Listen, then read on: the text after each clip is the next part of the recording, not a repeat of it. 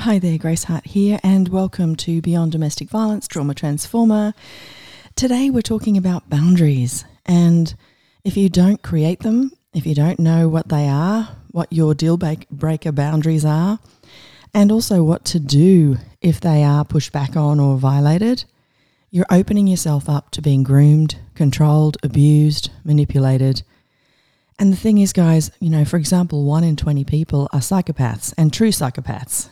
We like to sort of throw things around like, my ex is definitely a psychopath. However, 1 in 20 are a true form. And these psychopaths are incredibly clever. Now, there's some overt psychopaths or narcissists, you see them coming. However, today I'm really talking about the covert side of things. So, your abuser can be, as I said, use intimidations, threats, be incredibly pushy, but they can also be your best friend. They can come across as your empowerer, your supporter, a great listener. It's as though they've put you on the top of the pile, that they're so lucky that they met you or that they're in your life. And if you're a person like myself who had done a lot of self-reflection and different modalities and that sort of thing, you can actually get connected to a narcissist or a covert, codependent narcissist, psychopath, where they actually spiritually gaslight you. And so it looks like they're on your team. And the thing about covert narcissists or covert codependents is that you don't really see them coming. In fact, you could be married to them or dating them for decades and not even know that that's what they are, because everything is so underneath, hidden underneath. However, if you have boundaries, it doesn't matter. If you have boundaries, that's going to annoy anyone, any perpetrator. Perpetrators do not like people with boundaries. It's too much hard work. So if you can really get clear on that, if you have boundaries, you're not going to be a lot of fun for a manipulator, controller, perpetrator, abuser, psychopath. And the willingness to not only have boundaries, but be aware of what your deal breaker boundaries are. Some examples might be, for me, violence is totally unacceptable. Doesn't matter how nice you were yesterday. If you're violent today, whether it's to me or someone else, doesn't matter. Bye-bye. Drugs of any kind, same thing. Abuse in general, especially with children and animals, deal breaker for me. And then I've got an unusual one where I need to be free. My first relationship was very, very controlling with domestic violence. And so for me to feel safe, secure and supported, I need to have that sense of freedom. Now, when you have boundaries and you're aware of the ones that, as I just said, are your, zero tolerance ones, you need to be aware of what you would do in advance. And role-playing is great, guys. If you've got a support person or, a person that you speak to, whether it's a therapist or whatever, role-playing is brilliant. Get used to, if, he or she said this is what I'd respond with. Now, a paraphrase is brilliant. Paraphrases look like this. It's just a one-off statement that gets repeated. And if you can memorize your one-off statement, then you'll know. So it could look like, thanks for letting me know, but that doesn't work for me. Or if you get asked out, for example, that's really lovely. However, I don't feel like going out tonight. And if they push back, because abusers push boundaries. Green light people, we spoke about that last week. They won't push back. Boundaries do not need to be explained. Boundaries are just boundaries. So the paraphrase could look like saying one statement like, that doesn't work for me. And then they push back and you say, as I've just mentioned, it doesn't work for me. Thank you. And if they push back again, you say, as I've just mentioned twice, it doesn't work for me. And then you say, if you're on the phone, If there's anything else you want to say, otherwise I'm going to hang up now. Or if you're with them face to face, to say, is there anything else? Otherwise I'm going to get going. And a person that respects your boundaries, even if they really wanted you, for example, to go out that night and you said it doesn't work for me, right? They'll be like, oh, but they'd totally respect that. However, if they start to push back and make you wrong, that's a whole different ballgame. That's a red flag. When you don't have boundaries, you end up being like play, for a perpetrator. They love playing with you. They love molding you. And you truly end up losing your identity. So it's super important to have them. And, an interesting thing about boundaries that I really want to talk about is boundaries are not there for you to abuse other people. So an idea of a boundary might look like a tennis match. And they're not forcing you to, not be on the phone or not talk to anyone while the game's playing. They're just saying, hey, these are the boundaries. This is what works for us as an organisation. This is what works for us as players, that we request that if you come in, you have to be quiet. You can't have your phone on. You can't chat to the person next to you when the players are playing. So there's a spaciousness around it. You don't feel like, oh, yuck, twisted. How dare they make me do that? You don't have that feeling. You're like, yeah, totally respect that. If I choose to be at the tennis match, they're your boundaries. Got it. So when you have boundaries, it's got to have that same kind of cleanness around it. It's not, these are my boundaries. If you loved me, you would do it. Or if you loved me, you would not do that.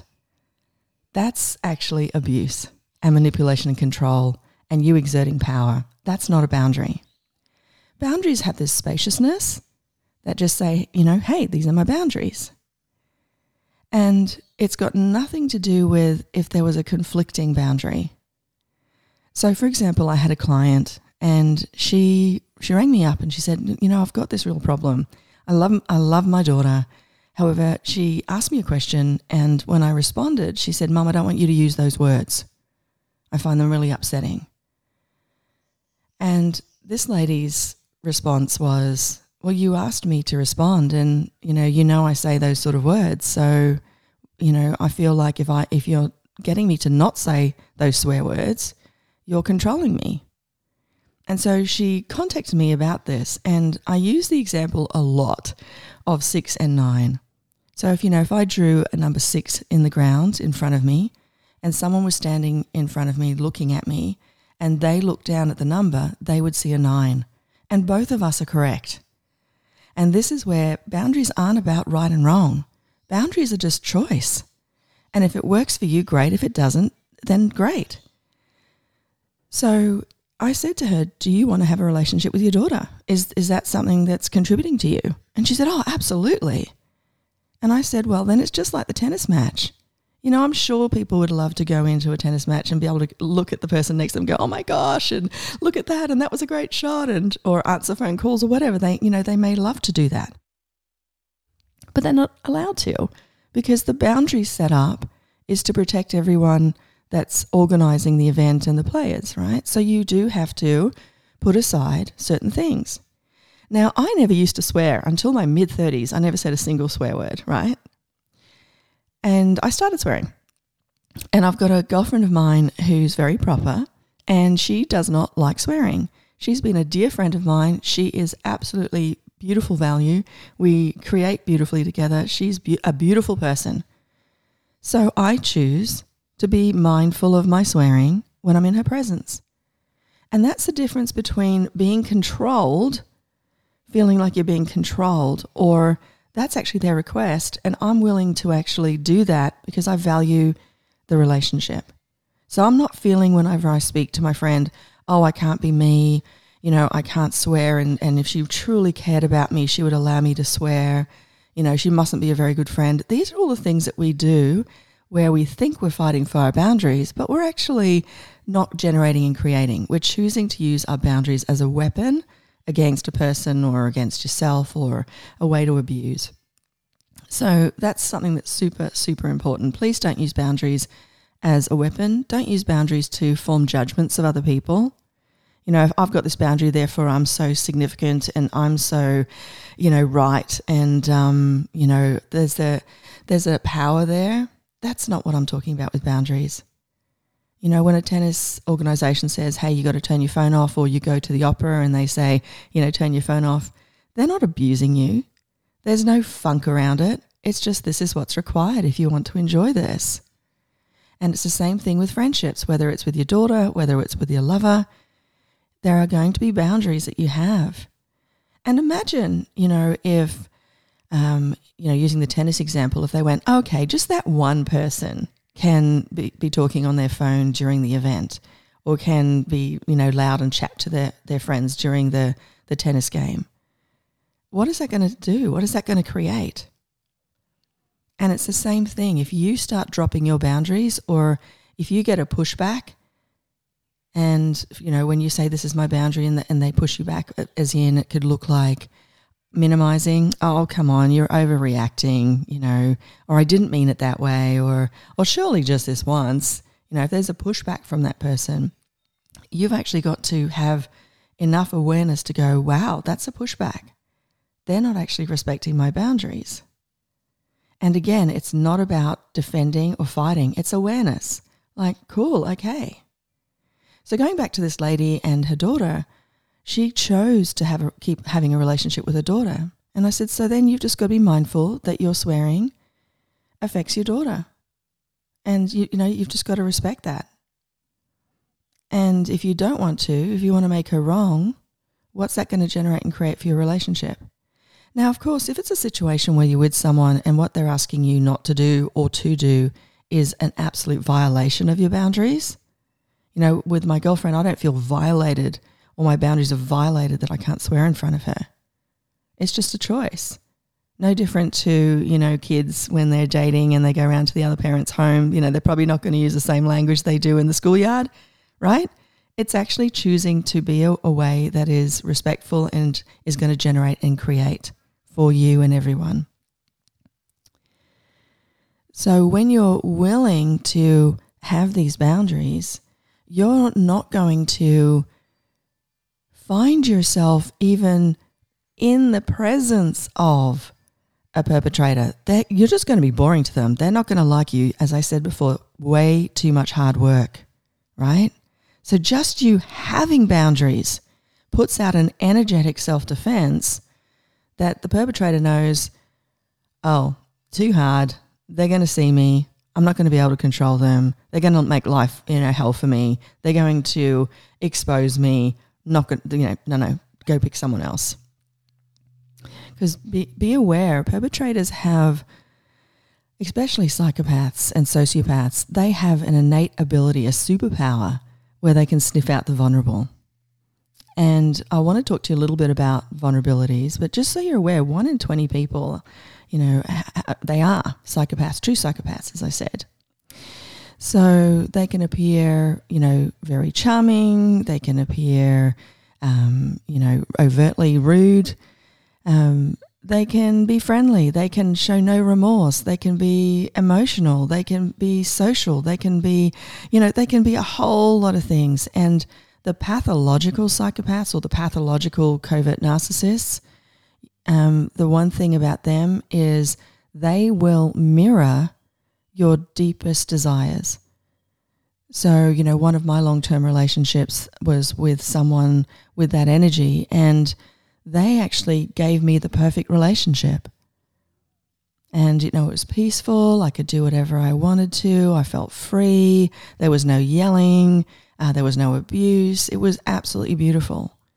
But bear in mind, if you've got a spiritual gaslighter, covert narcissist, for example, there's always a payoff. And you've got to be willing to see the unsighted. And sometimes it's never what you think. It might not even come into your reference point what it is. So I want to speak to you about I read this amazing article. It was the Australasian Journal of Correctional and Staff Development. And it's created for correctional staff in jails, etc. And they talked about the 4 risk factors for manipulation, because there's a higher percentage of psychopaths, sociopaths, etc. in the prison system, of course.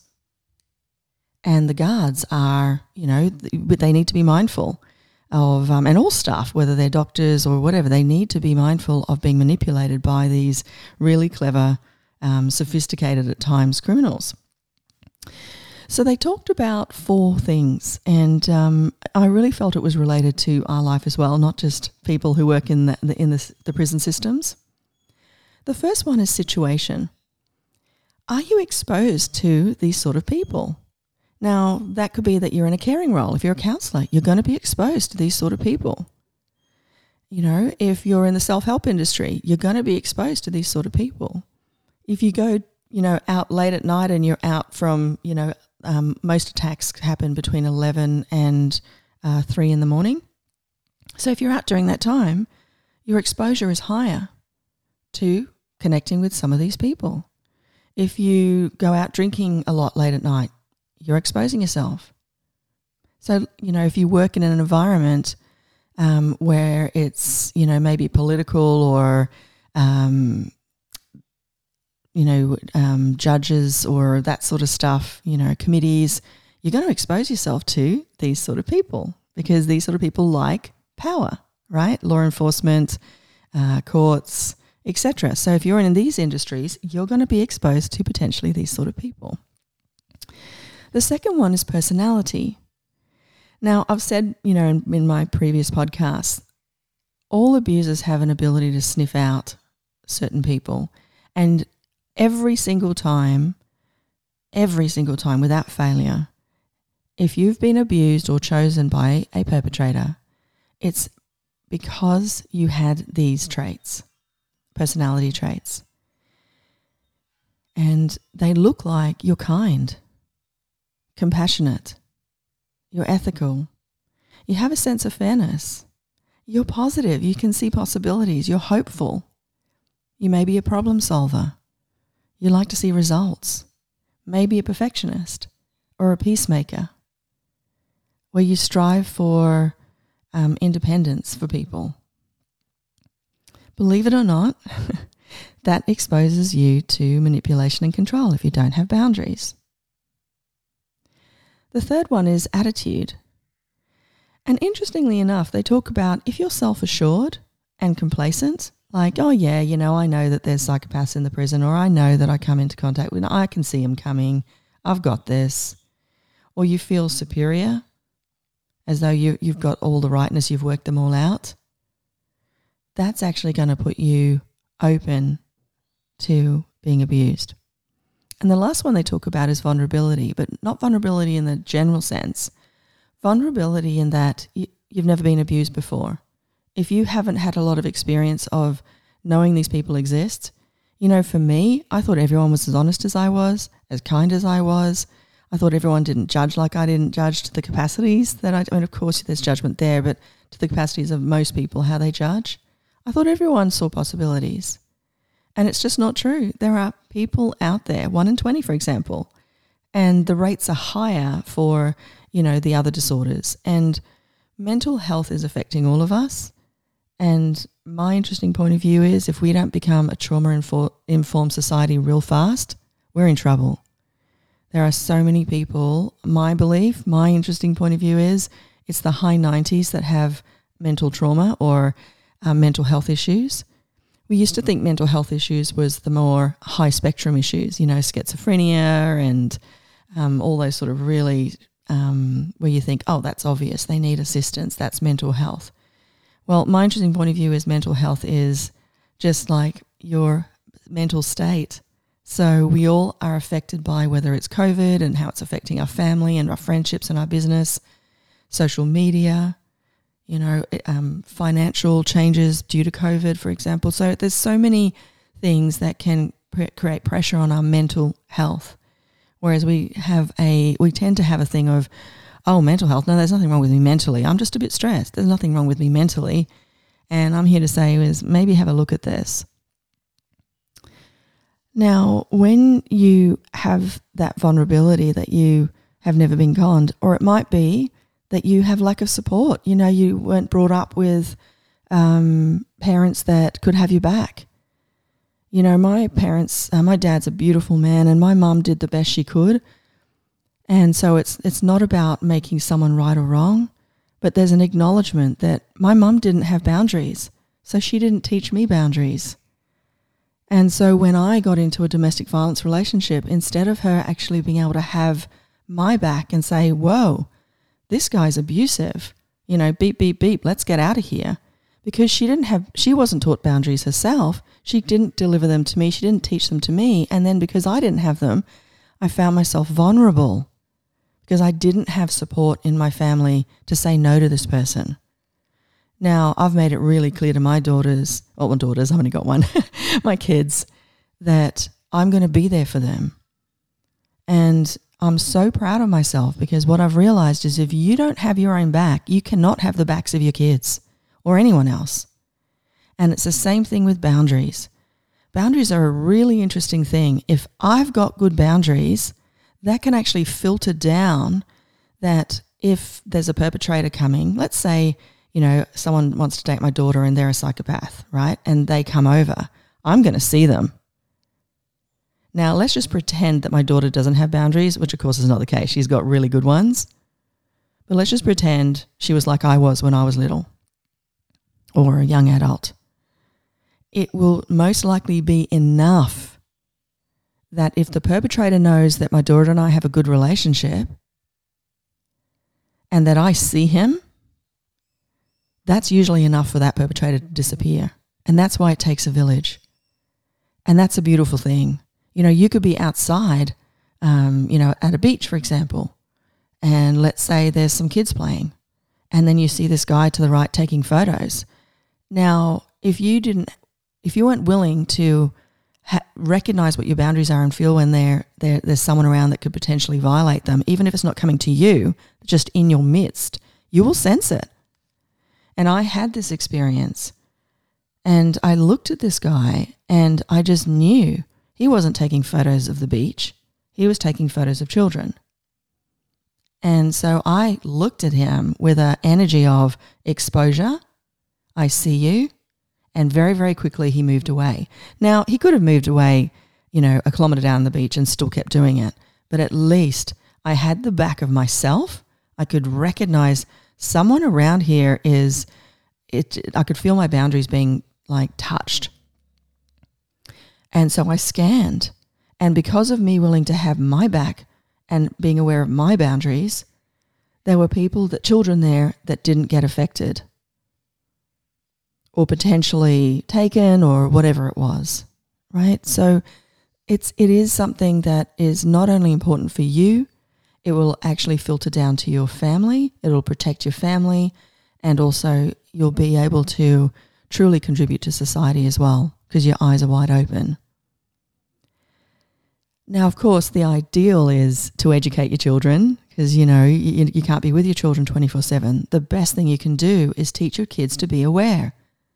You know, I've taught my children to be aware, to not expect that everyone is as kind as them or as caring as them or as generous as them.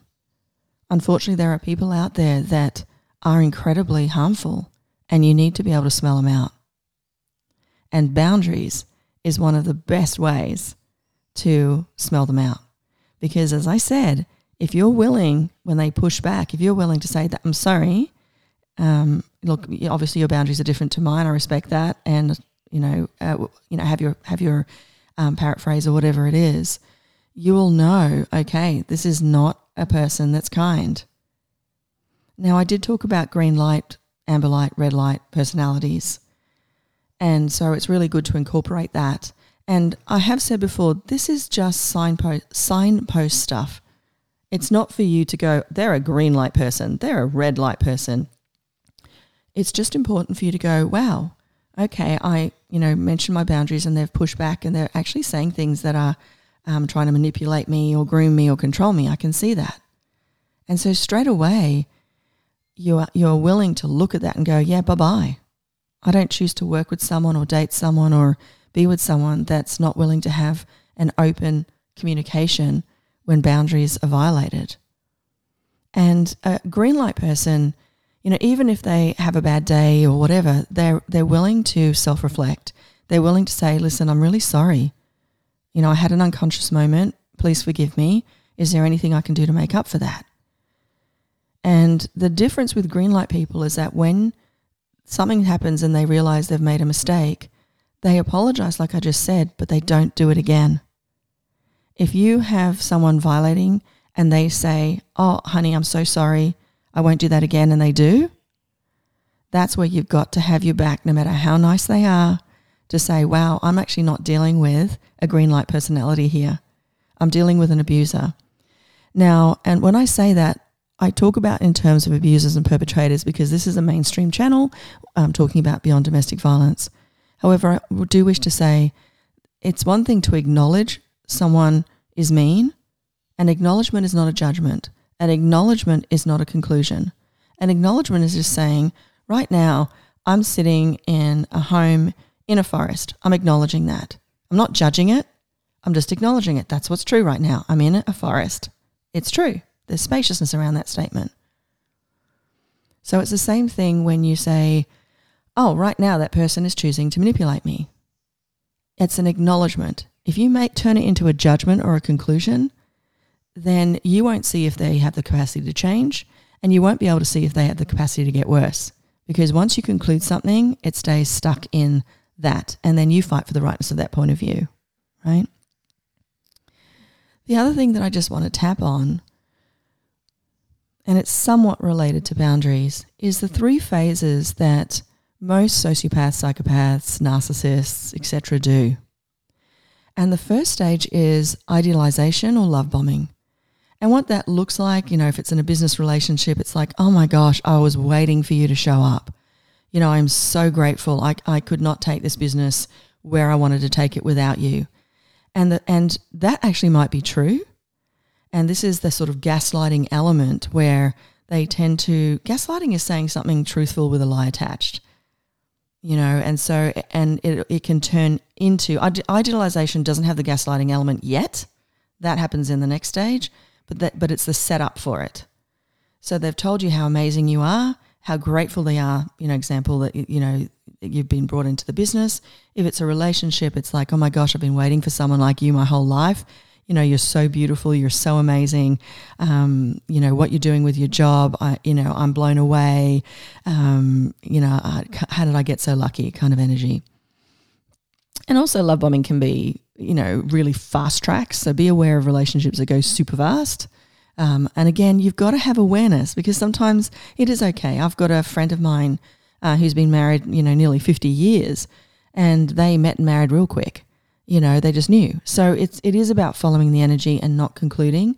These are just guidelines, so you can sort of have them in your awareness. Is this relationship going too fast? And, is he love bombing me to the point of, continually texting me, wanting to know where I am, all that sort of thing. And you could see it as he just loves me so much, or she just loves me so much. And, you've got to be aware. I mean, funny story, I'll just tell you, I dated this guy, a lovely guy, and he wasn't a sociopath or anything like that. However, what he was jealous. And jealousy doesn't work for me. I don't buy into that. It's not fun. And so I just said to him, look, you're an amazing guy, and I'm so grateful for the time we've had together. However, this jealousy thing, it just doesn't work for me. And I'm sure that other people might, find it really nurturing and that you really care. But for me, it makes me feel suffocated and it doesn't work for me. So we broke up. Anyway, it was quite some time later, he rang me up and he just said, I just want to apologize. And I said, why? And he said, oh my gosh, I just dated a girl and she was so jealous. And it was the most horrible experience. And I did not realize what you were talking about when you talked about me being jealous. And so I'm just letting you know, thanks to what you said and thanks to my experience with this girl, and she was beautiful in so many other ways, but she had this jealousy. I now get it, and I'm going to change that behavior. So, this is the beautiful thing. We're not perfect. It's about a willingness to change. And if you're not with someone that's willing to self-reflect, if they keep on deflecting problems back to you, that's a huge red flag, right?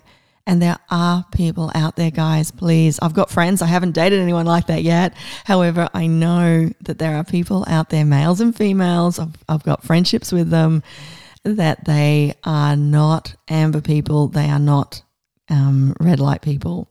And I actually made the choice, and maybe this is an invitation for you.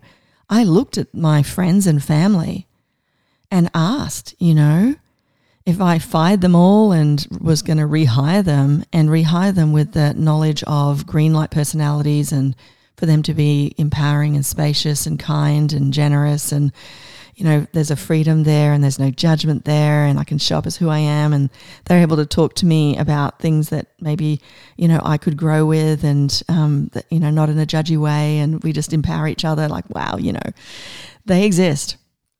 Okay, so the second stage is the devaluing.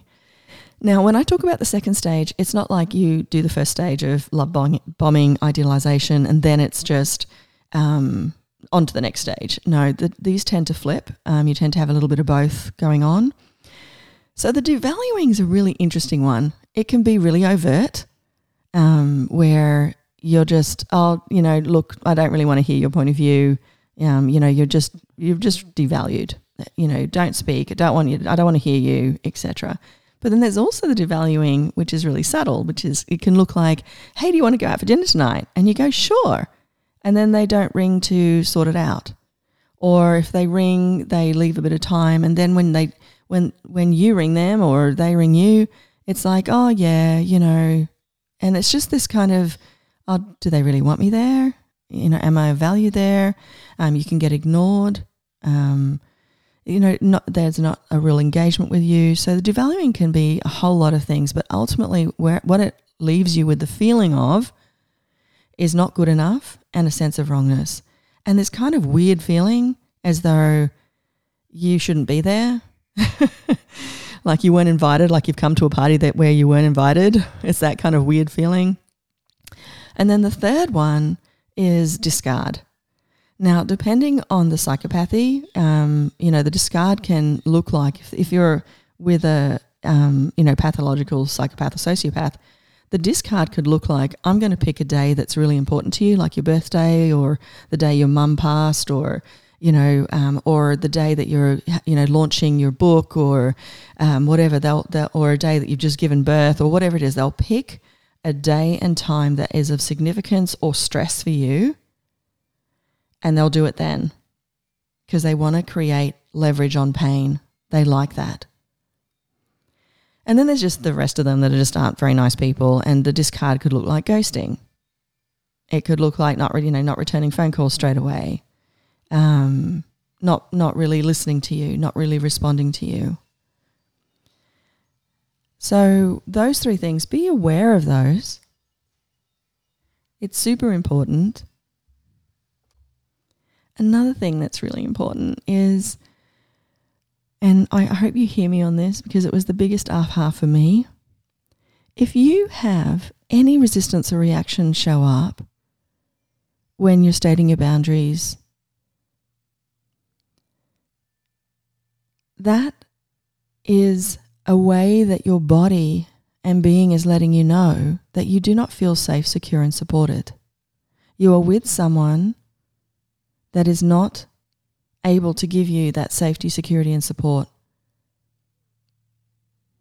And if it's a green light person who's just having a bad day, then you'd be able to say to them, hey, I'm feeling like you're not respecting my boundaries. Can we talk about this later? And they'll just go, oh, absolutely, sorry, I'm tired or whatever. And they'll generally give you an excuse or a reason, but they don't mean it that way. They're just super kind people. And as they grow and learn, it would more be an energetic of not going into wrongness and just saying, hey, yeah, sorry, like it's not a pathetic sorry or I'm so wrong and bad. It's like they actually acknowledge what you just said. Yeah, actually, I have just stepped over your boundaries. I apologize. Yeah, I'm happy to talk about it later. When you're with an amber or red personality, you're not going to get that. And so start to recognize when you feel weird and wonky with people. Because generally speaking, you won't feel weird and wonky with green light personalities or green flag personalities. It'll be very rare. However, as I said, you could be with a covert narcissist and you could be with them for 10 years and everything be fantastic and the most beautiful relationship ever. But if you actually start to wake up or you start to develop boundaries, you're going to soon find out that you will be devalued and discarded because you're no longer working for them. The payoff's not worth it if they have to deal with you having boundaries. It was great when you could control them with your positivity or whatever it was, but now you're too much hard work. The other thing that can happen is if you were traumatized in yourself, and of course if you're in a DV relationship, there's definitely trauma there, whether it's childhood trauma, PTSD or chronic PTSD, etc., right? And the funny thing is, when you have trauma in your body and experience trauma, when you develop boundaries, it feels the opposite of what it is. And what I mean by that is you will feel selfish.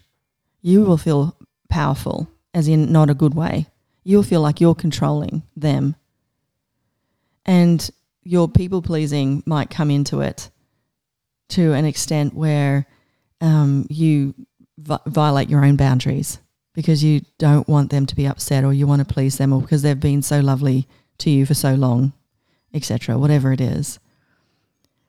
However, please know that if you feel any form of anxiety or guilt, or you feel uneasy expressing yourself to somebody, that's already letting you know who you're talking with is not going to respect your boundaries. You're aware of it already, and hence why you're feeling uncomfortable. Now, separate to this, it's important to, not everyone's a psychopath. And of course, I'm talking at this higher level because it's about violence. However, generally speaking, just people in the real world that just have different personalities, and some of them don't think, and some of them are selfish, and some of them are mean. So it's letting you know if you have that going on, it's super important for you to look at all, the 6 and the 9. Everything's a co-creation. I know, and it's not about asking for abuse. Please don't buy into that. It's not true. It's just being aware that when you don't have boundaries, what does that create? And what it creates is an ability for people to violate them or to groom you into what they would like you to have. So it's not like you're asking to be abused. However, what I really want to get you to focus on is creating your life. And creating your life, part of that is acknowledging where you're at. And that might be acknowledging, okay, I've got trauma. And right now I'm not safe to have a relationship. And it's not going to be kind to have a relationship with someone else right now until I shift this. That might be true for you. It might be true for you that you spend a lot of time, I talk about disenfranchised parts versus being in the center of the flower. Center of the flower is you being you. Disenfranchised parts are like the petals. They're still connected to you, but they're not. They're just like recordings of past events, and they can hijack you. And so if you're the sort of person that, when your boundary gets violated, you jump onto the pedal and you become a bully or you become, an abuser yourself, you need to look at that.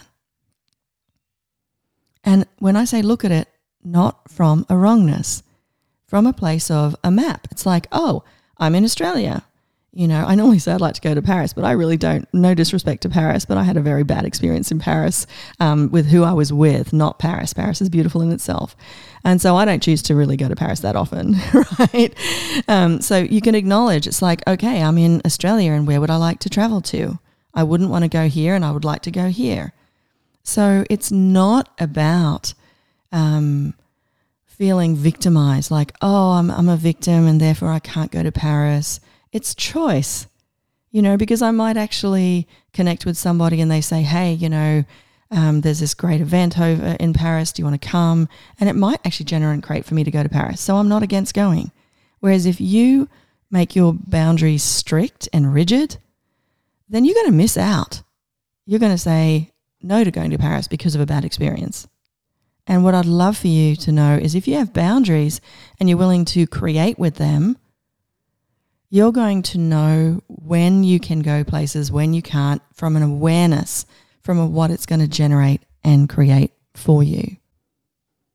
One clear sign that your boundaries or that you need boundaries is that if you're feeling overwhelmed, if you feel resentful towards people for asking you for your help, if you avoid phone calls or interactions with people who might ask for something, if you sort of, find yourself crawling away or backing off when you see someone like needing or is needy. The beautiful thing is if you recognize this, you might feel burnt out. Another one that's interesting is frequently daydreaming. It's something that I didn't realize about trauma. If you go to bed at night and before you go to bed, you sort of think about positive things, and I'm not talking about a spacious, generative, let me put some energy into my business, or I'm not talking about that. I'm talking about actually having fantasies or daydreaming about something that makes you feel good. It's actually a self-soothing technique for trauma survivors. And, I had no idea about that. And it's similar if you don't have strong boundaries, you will have daydreams of what you would like your life to be like.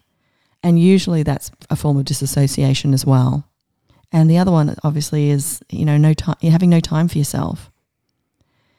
If you feel like you're avoiding is a clear sign that you don't have good boundaries, where you feel like you're disappearing or ignoring people or cutting people off or not responding to requests, failing to show up. And avoidance it's a passive aggressive way of saying, I'm tired. I don't want to do this. I don't want to play, So just be aware of those. And, the beautiful thing about boundaries is when you have rigid ones. And please look at this. If you've got rigid boundaries, that's not only putting a wall between anyone assisting you, it's also putting a wall between you and everyone. So in other words, if you want to have clients, if you want to get out there and make a difference and you've got these rigid boundaries, they're not going to see you and you're not going to see them. And so it's an unkindness. So rigid boundaries are like, I'm not going to share anymore. I've had enough. Building walls and avoiding vulnerability. Avoiding, like I could easily have edited out. I just did a burp before. It's like, it's okay. We all burp. It's fine. But if I had a real problem with it or whatever, embarrassed, I don't have that point of view. So it's super important for you to be vulnerable and say, yeah, I mess up sometimes. I'm not going to get it right all the time. I'm going to make mistakes. However, I'm willing to look at this and not from a wrongness. So it's okay to say, I'm tired. I'm sorry, I can't help you right now. I'm exhausted. It's okay to be vulnerable. It's okay to have difficult conversations. Now, when I say that in respect to domestic violence, absolutely do not have a conversation with an abuser if you're not safe. And generally speaking, if they are, if you're in a domestic violence relationship, my suggestion, and I'm not an expert, is please go and find a trauma-informed specialist and let them assist you in how to communicate, or if in fact it's worth it at all. If you're with for example, a pathological psychopath, the worst thing you can do is therapy. They love going to therapy for a couple of times because they want to get their clipboard out and write down all the things that upset you the most so they can make sure they do it again and again and again. Psychopaths, they don't want to change. They're never wrong. It's all your fault. And if you don't do what they want, they discard you. So if you're in a domestic violence with a true psychopath, please get help, because there's nothing you can do to change that person, and you need to safely extract yourself from that relationship. And there's ways to do it. I've done it. Stonewalling. Sorry, not stonewalling. I've gone blank on the name, but grey rocking. I knew there was a rock or a stone in there.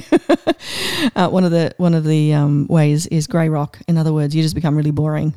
And I probably took it a bit too far. I put on 30 kilos. I became unattractive, and boring and hopeless and useless. And so he felt really amazing.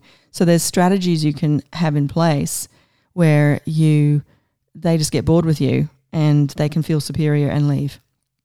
because don't forget, they do the discarding. You need them to do the discarding. So there's techniques that your counsellor, if they're trauma-informed, please get a trauma-informed counsellor. They will assist you in how to leave safely, whether it's a sociopath, a narcissist, whatever. They will have the tips and tools to let you know what to do with that. Super important. So what do healthy boundaries look like? Well, they look like being clear about your values, clear about what works for you, what doesn't work for you, and a willingness to have your back on your zero tolerance boundaries. The other thing is you listen to what's true for you. You're okay sharing with others appropriately. When you're traumatized, sometimes what can happen is you overshare. So if you've got an oversharing thing going on, that's a highlight that there's boundaries there. And usually you overshare because there's a sense of innate wrongness in you that you feel like you have to. Like I'll never forget, usually when I cancel appointments, I have to let them know I'm cancelling because. And I remember years ago now, it was the very first step. I cancelled an appointment. I just rang up and I said, "Oh, hi, it's so-and-so, and I just want to cancel my appointment, thanks." And they went, "No worries." And I got off the phone, I went, "Oh my gosh." It was just such a different experience. So it's the same thing when you set up boundaries and you actually, I had an incident with a person in my life and it was just so great. It was so great to go, these are my boundaries, and actually that you're showing me that you're an amber personality and that doesn't work for me, bye-bye. And it's not about bye-bye separation. I still energetically am connected to this person, right? It's about just choosing what works for you and what doesn't work for you. And as I said, if you've got trauma, that's when it kind of goes dysfunctional, like you feel like you're mean for having boundaries, or you're more worried about upsetting them or communicating your boundary in a way that doesn't hurt them. And all these things are really red flags that you need to work on your boundaries. It's got to be, and this is where role playing's great, it's got to be the energy of just going, there's a tree, there's a flower, there's my boundaries. Just like with the tennis match, it's like if you want to come in, you got to turn your phone off. There's just a spaciousness, right? So if you look at those healthy boundaries, you realize that when you have them, you're going to have certain people that are going to come back at you and test those boundaries. And what that can look like, so if you say, "Oh, thanks for inviting me out, but it doesn't work for me to go out tonight," right? You've just stated a boundary. Now, one of the things can happen is a pushback. "Oh, come on, you haven't been out with us for such a long time." So pushbacks. 2 can be limit testing. Now, limit testing is like a dog on a mat, on your mat, and then the little paw comes out, and then, before you know it, half the body's off, and then when you turn back, there's no dog on the mat anymore, right? So that's, you've got to be really, back on the mat. And of course, when I'm using a dog analogy, of course, that's a little bit different because if that person keeps pushing back, you don't want to have the relationship where you're going back on the mat, these are my boundaries. That's freaking exhausting. So as soon as you get that they're not changing, in other words, you say, "This is important to me," and it is one of your stronger boundaries, and they don't respect that, that's already an amber red flag, and I'd be really looking at that. Don't look at relationships, whether they're business or personal, through rose-colored glasses. This is, that's what makes you vulnerable. That was one of the things, right? Where you just want to see La La Land. It's like, "Oh, but they're so great in this and this and this way." It doesn't matter, because eventually that abuse, and really it starts straight away, but eventually it's going to get to the point where you're going to realize all that positive stuff was mainly a grooming, and it might not even be who they are, depending on the pathologicalness of the person, right? And eventually you're going to realize actually what's true is the abuse and the other is not true. It's not real. So don't let them test your limits. Don't let them push you. Like an example might be I know somebody who just absolutely won't watch anything that's violent in any way, even basic actual violence, right, in movies. And this person that they met just said, "Hey, this is a great movie." And so she sat down and she thought it was going to be this great movie. But as soon as the opening scenes come, she knew that it was going to be a violent action movie. And so she said, "Oh, look, that doesn't work for me." And it's like, oh, no, it's not like bad like that. Just give it 5 minutes. And so she actually chose to give it 5 minutes. But when she was sitting there, she felt worse and worse and worse, because what was happening was that limit testing. Because what was true for her is, I don't watch those sort of films. She gets affected by them and it hurts her. That's what's true for her. It doesn't create and generate. The third thing that can happen when you state your boundaries is you get ignored. So silent treatment, that's another one. Ignoring and silent treatment are different energies, but you can get them. You get what I mean by them. And then the other one is rationalizing. Like, for example, my dad, when he was very close to dying, a person came in and said, come on, let's get you out. And this person had the point of view of, I want to have a private conversation with you. I want to maybe groom you myself. I want to have control here, but I'm going to pretend it's all about you. I'm going to pretend that it's because, you've been inside a lot, and it'll be nice to get out and see some things. And, I'm going to covertly control you. And so my dad turned around and said, no, I don't want to go out. And this person said, and this is the rationalizing in questions, you go out to the doctors, you go out to get your hair cut, you go out to shop, so how come you can't come out with me? And that is a direct and overt way or covert way, and it goes into guilt, right? And so my father chose to go out.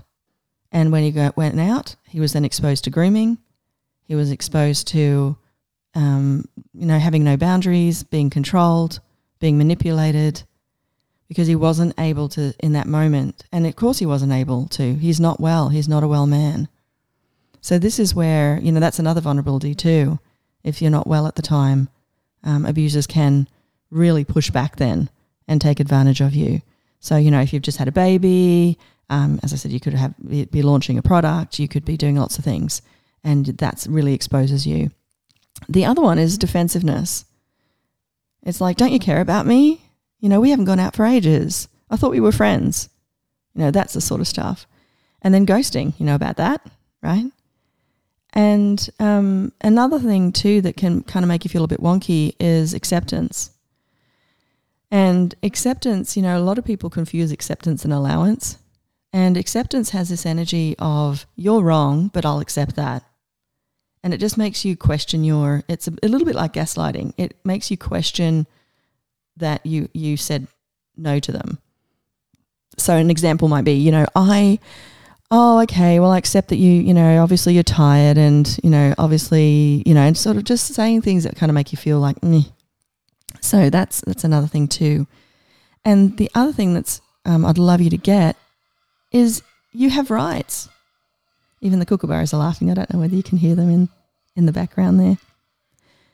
You have rights. And one of the rights is to be happy. Thanks, kookaburra. To have joy and laughter in your life. That's a right. And actually, I might list a couple of rights for you just so you can be aware. So I'm going to talk about rights in a relationship. So you have the right to your own needs and feelings.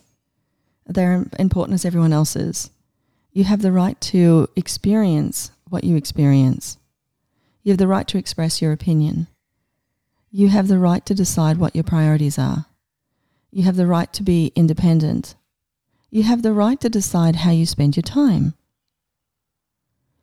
You have the right to change yourself, your behaviors, your values, your situation, your life. You have the right to change your mind. You have the right to make mistakes. You have the right to develop and express talents and interests. You have the right to choose who you spend time with and what you do with your time. You have the right to know about your body, what it needs, what it doesn't need, what it likes, what it doesn't like, who it likes to be with, who it doesn't like to be with. You have the right to be treated with dignity and respect. You have the right to be listened to. You have the right to ask for what you'd like. And you've got the right to say no. You've got the right to set boundaries, set limits on what works for you and what doesn't work for you. Because the one thing I've realized, guys, if you don't feel safe, secure and supported in your relationship, then you're in trouble. Straight up. Maybe ask yourself, the person that I'm with, do I feel safe, secure and supported? And not from a judgment, just from an awareness.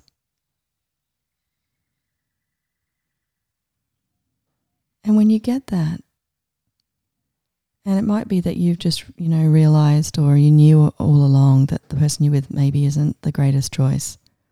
And yeah, you may love them, and there's a good chance that you're addicted to the love bombing, because the abuse doesn't start straight away. And love bombing's a real thing. It's as addictive as any other drug. It's one of the reasons why it takes, an average of 7 times to leave. But if you can just maybe be open to the acknowledgement, wow, even though this guy or girl's great, I just asked myself, do I feel safe, secure and supported with them? And it's a no. And then the other thing might surprise you, and that is who you would choose in a relationship. The interesting thing about trauma is you get addicted to cortisol, you get addicted to stress patterns. And so when that changes, if you meet someone that isn't going to give you stress, that isn't going to bring up your cortisol, in a weird way, what happens is you feel wrong. You feel like something's wrong. But what it is that you're not with someone who is being a way that causes you stress and being a way that causes you anxiety, or, it's an interesting thing. I read once a meme that, I can't remember the exact words, but it was like, it's like when you traumatize, when something good shows up, that's when you go into fear and anxiety, because it's not normal. It's not a reference point, or a reality, What you know is abuse, defending your life, keeping you or your kids safe, constant vigilance, hypervigilance, always on the watch. And so then if you meet somebody that doesn't do that, it can actually feel wrong, and it can even feel boring, because you're addicted to the cortisol, you're addicted to the stress, you're addicted to the trauma. In fact, a lot of traumatized people, especially if you've had childhood trauma, have issues with boredom. And it's not boredom generally. You need to ask the question, of course, because it can be a bunch of things. But generally speaking, that boredom's there because there's no stress. And so it's a new way of being. And a lot of people think, oh, that person's boring. But it might be that, no, that person's not boring. That person's kind. And, I've heard someone say, if you see someone on the other side of the room and it's like, oh, our eyes locked and there was just this attraction, run away. And I do tend to think that, the ones that you've got this real charge and really like, oh my gosh, be aware that could be because of an addiction pattern. And you're addicted and stimulated by the awareness that this person's going to give you the hit of cortisol, the hit of adrenaline, the hit that you're used to when you were either in, your mother's womb or, during your life or whatever it was that you had the stress. So it is about changing that.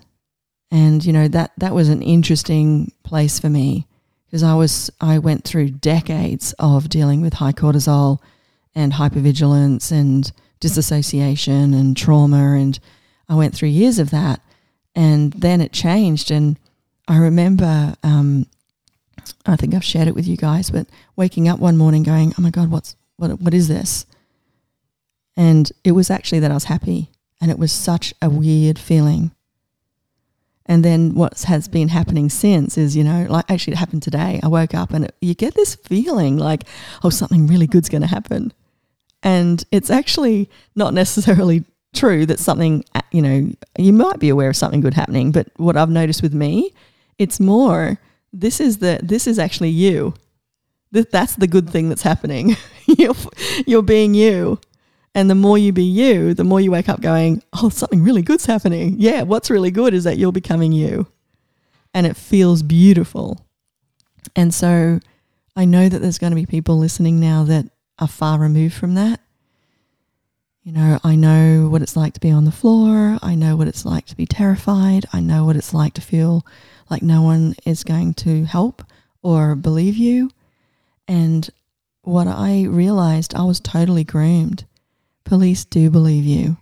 And if you don't find a police officer that does, ask for another one and keep asking. Ask for a trauma-informed police officer. You have rights. And now more and more with police, there's even DV units where they've got people trained to recognise. Just like with the Gabby and Brian, she was the one that was apologising, that seemed like, but I hit him first and I've got OCD and I've got this, and that's all the grooming. It's not who she is.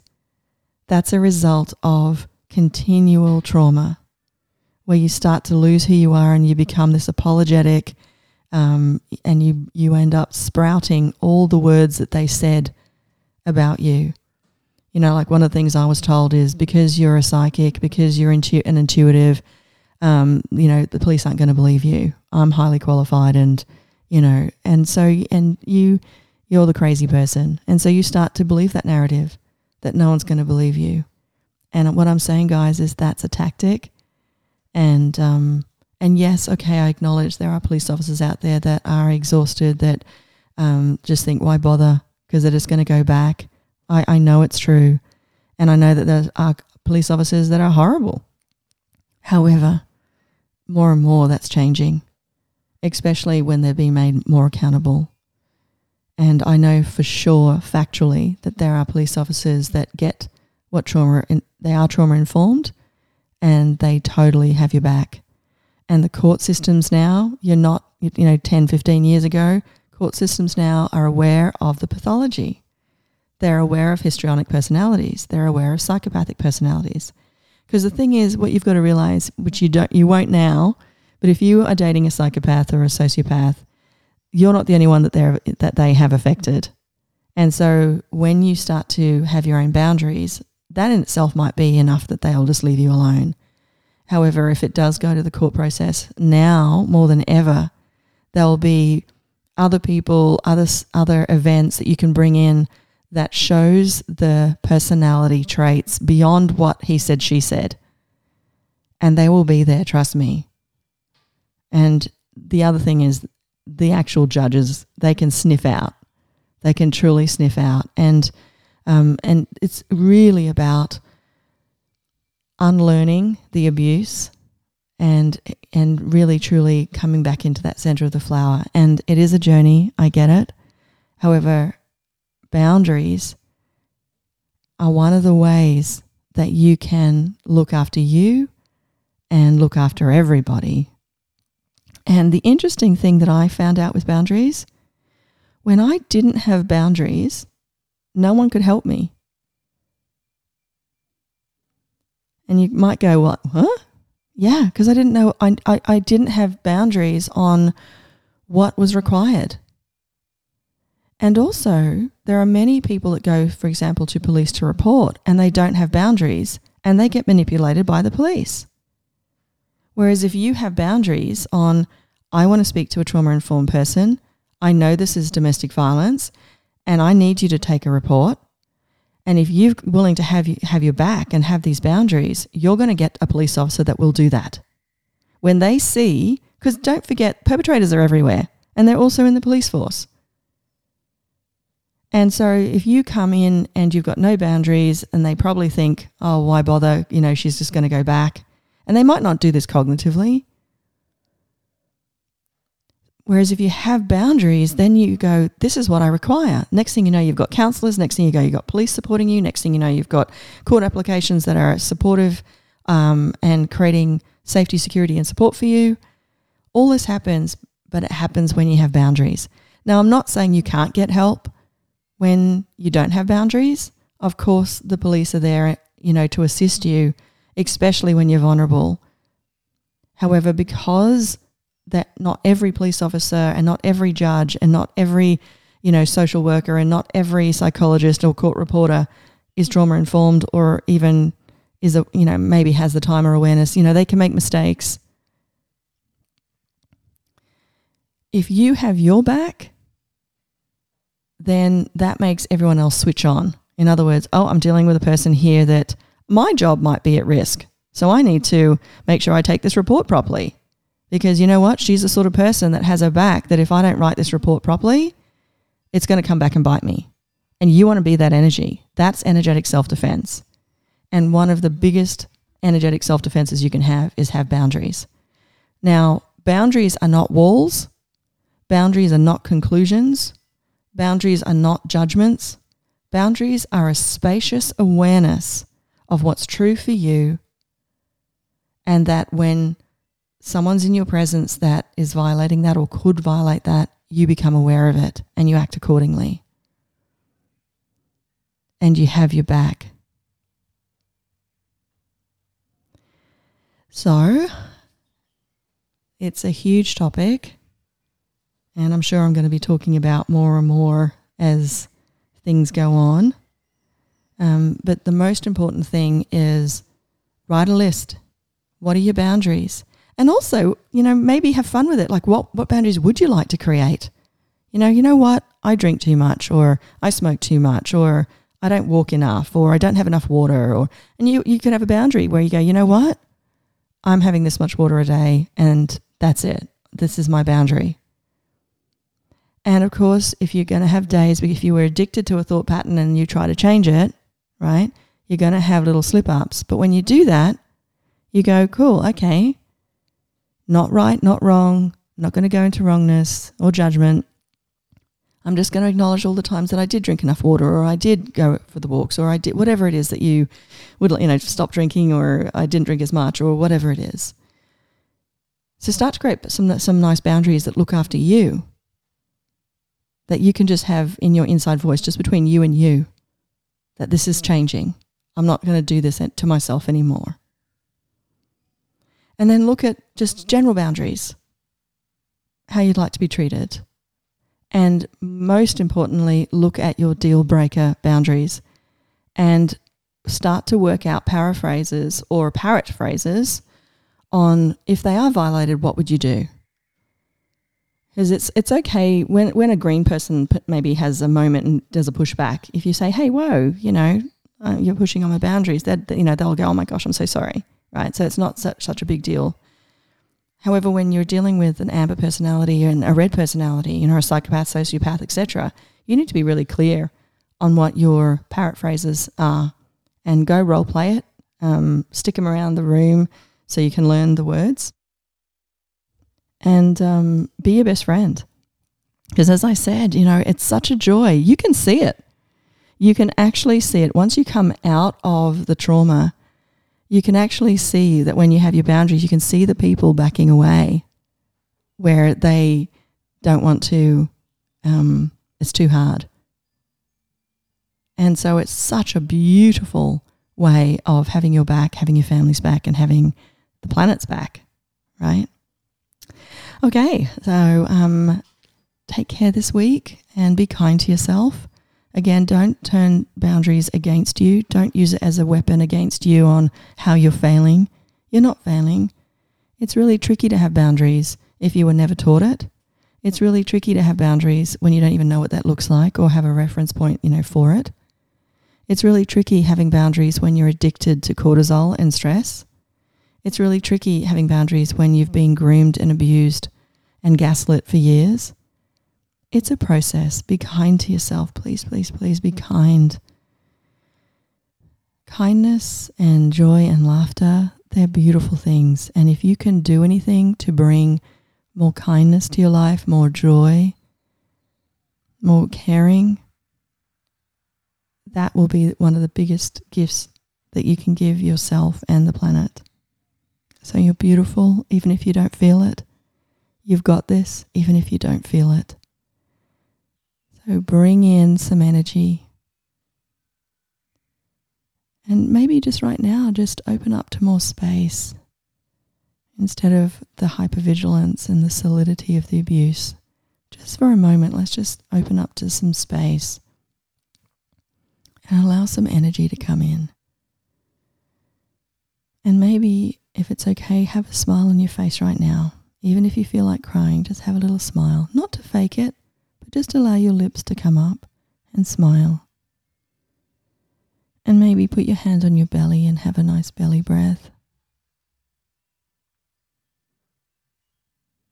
So have a beautiful week. You're worth it. You have rights. You can do this. You've got this. Take care, and I'll catch you next week. Bye-bye.